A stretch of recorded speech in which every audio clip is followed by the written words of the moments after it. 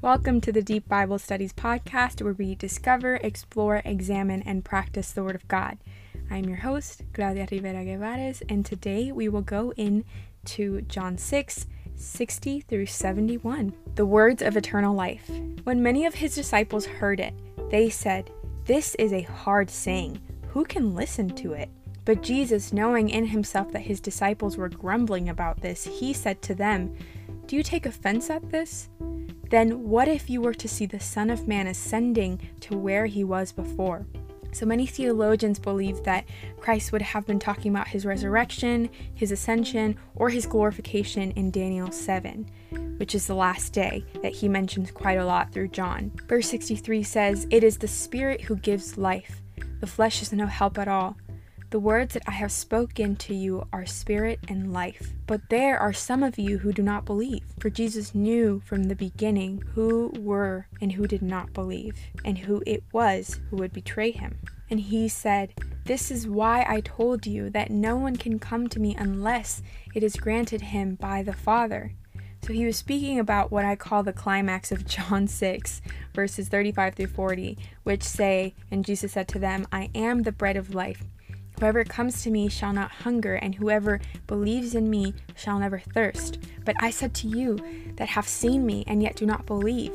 All that the Father gives me will come to me, and whoever comes to me I will never cast out. All that the Father gives me, for I come down from heaven, not to do my will, but the will of him who sent me. And this is the will of him who sent me, that I should lose nothing of all that he has given me, but raise it up on the last day. For it is the will of my Father that everyone who looks on the Son and believes in him should have eternal life, and I will raise him up on the last day." So why do I keep going back to this? Well, A.W. Tozer once said, "The impulse to pursue God originates with God," which I noticed that as I was writing these, that I actually tend to quote a lot.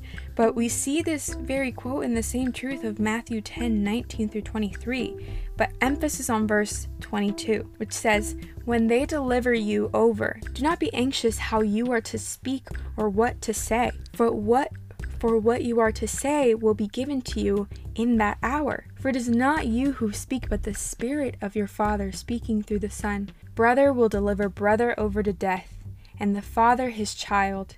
And the children will rise against parents and have them put to death, and you shall be hated for my name's sake." So when he's talking about this division, he's saying, hey, that means when you follow me, there's sacrifice in that. And we see it clearly. It's actually mentioned all throughout the Gospels, but this is the part that I want to focus on. "But the one who endures to the end will be saved." I'm going to continue on with the passage. "When they persecute you in one town, flee to the next. For truly I say to you, you will not have gone through all the towns of Israel before the Son of Man comes." So why do I mention the whole passage, first of all? I don't really have this written down, but something that the Stand to Reason folks, love their website, love their apologetics, super biblical. They say never read a verse by itself. That's why we do this podcast. We never want to take anything out of context. We always want to go back into the Word of God and to give you all the information that is truly biblical. And so I wanted to get the ins and out of it to talk about, the reality of Christianity. The one who endures to the end will be saved. So we see that this is the work of God in the heart. A mere prayer cannot truly produce persevering, saving faith, you guys. It is God who produces genuine, God-fearing, saving faith. So we cannot even boast about that, because the only thing that truly separates us from the unbeliever is God's grace, not our faith or our works, because God himself gave us our faith. Ephesians 2, 8 through 9 says, "For by grace you have been saved through faith, and it is not of your own doing, it is a gift of God, not a result of works, so that no one may boast."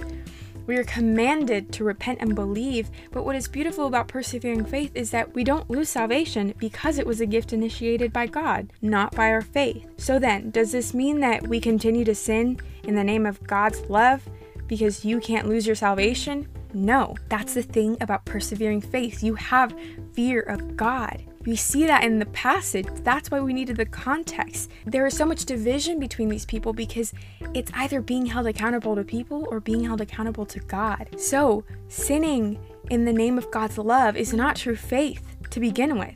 let's look at what Paul says regarding of taking advantage of God's grace in Galatians 2:17-21. But if, while seeking to be justified in Christ, we ourselves have also been found sinners, is Christ then a minister of sin? May it never be. For if I rebuild what I have once destroyed, I prove myself to be a transgressor. For through the law I died to the law, so that I might live to God. I have been crucified with Christ. It is no longer I who live, but Christ who lives in me. And the life which I now live in the flesh, I live by faith in the Son of God, who loves me and gave himself up for me. I do not nullify the grace of God, for if righteousness comes through the law, then Christ died needlessly. That is a lot, and it's so true and beautifully crafted. True persevering faith is just that, persevering. That, along with the fruits of the Spirit, sanctification, the growing hatred of sin, along with the growing of love for the Savior and the Lord, are evidence of true persevering faith and running the race until the end. Look at what Paul says in Hebrews 12, which I quote about a lot, but it talks about that genuine faith, which faithfully goes back to the gospel according to John. Therefore, since we are surrounded by a great cloud of witnesses, let us also lay aside every weight and sin which clings so closely, and let us run with endurance the race that was set before us, looking to Jesus, the founder and the perfecter of our faith, who for the joy that was set before him endured the cross, despising the shame, and is seated at the right hand of the throne of God. True faith looks foolish to the world. It brings upon obedience that looks boring and traditional, maybe even legalistic to some, to all who are around you. But to the one in Christ, it is an obedience and delight to the Savior. When the world says that the message is out of date and offensive, like in this passage, the believer holds fast and grips even harder to the truth, holding fast to the scriptures. Truth, since we are surrounded by a cloud of great witnesses, like it says in Hebrews 12, we mortify sin, like it says in Hebrews 12. Let us also lay aside every weight and sin which clings so closely. We run the race with endurance. In Hebrews 12 it says, let us run with endurance the race that is set before us. And we run because of Christ, with Christ, and towards Christ, who initiated and perfected this faith. In Hebrews 12 it says, looking to Jesus, the founder and the perfecter of our faith, never losing sight of the gospel, which in Hebrews 12 it says, who for the joy that set before him endured the cross, despising the shame, and is seated at the right hand of the throne of God. That is true faith. And so, verse 66 says, after this, many of his disciples turned back and no longer walked with him. So Jesus said to the 12, do you want to go away as well? Simon Peter answered him, Lord, to whom shall we go? You have the words of eternal life, and we have believed and have come to know that you are the Holy One of God. Jesus answered them, did I not choose you, the 12, and yet one of you is a devil? He spoke of Judas, the son of Simon Iscariot, for he, one of the 12, was going to betray him. Once Jesus effectively discouraged every material and earthly motive for following him, many stopped following. They were all so discouraged and perhaps confused by the controversy caused by Jesus' teaching. But the true disciples are not attracted by the physical phenomenon from those miracles and the excitement of the crowds.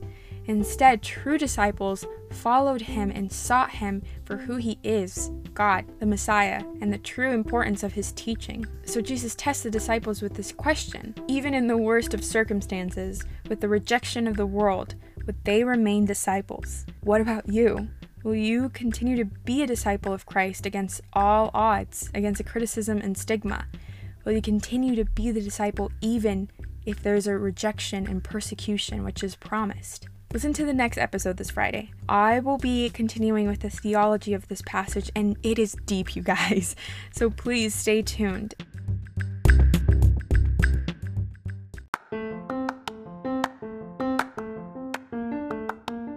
You can find more information on our website, www.deepbiblestudies.com, where you will also find the calendar to go along with the book that we will be studying. You can also find us on Instagram at Deep Bible Studies and Facebook, where you can know every single time we post a new podcast. Also, we have an email. contact@deepbiblestudies.com, where you can ask us any questions and we will be sure to get back to you. I hope you have a wonderful day and see you next time.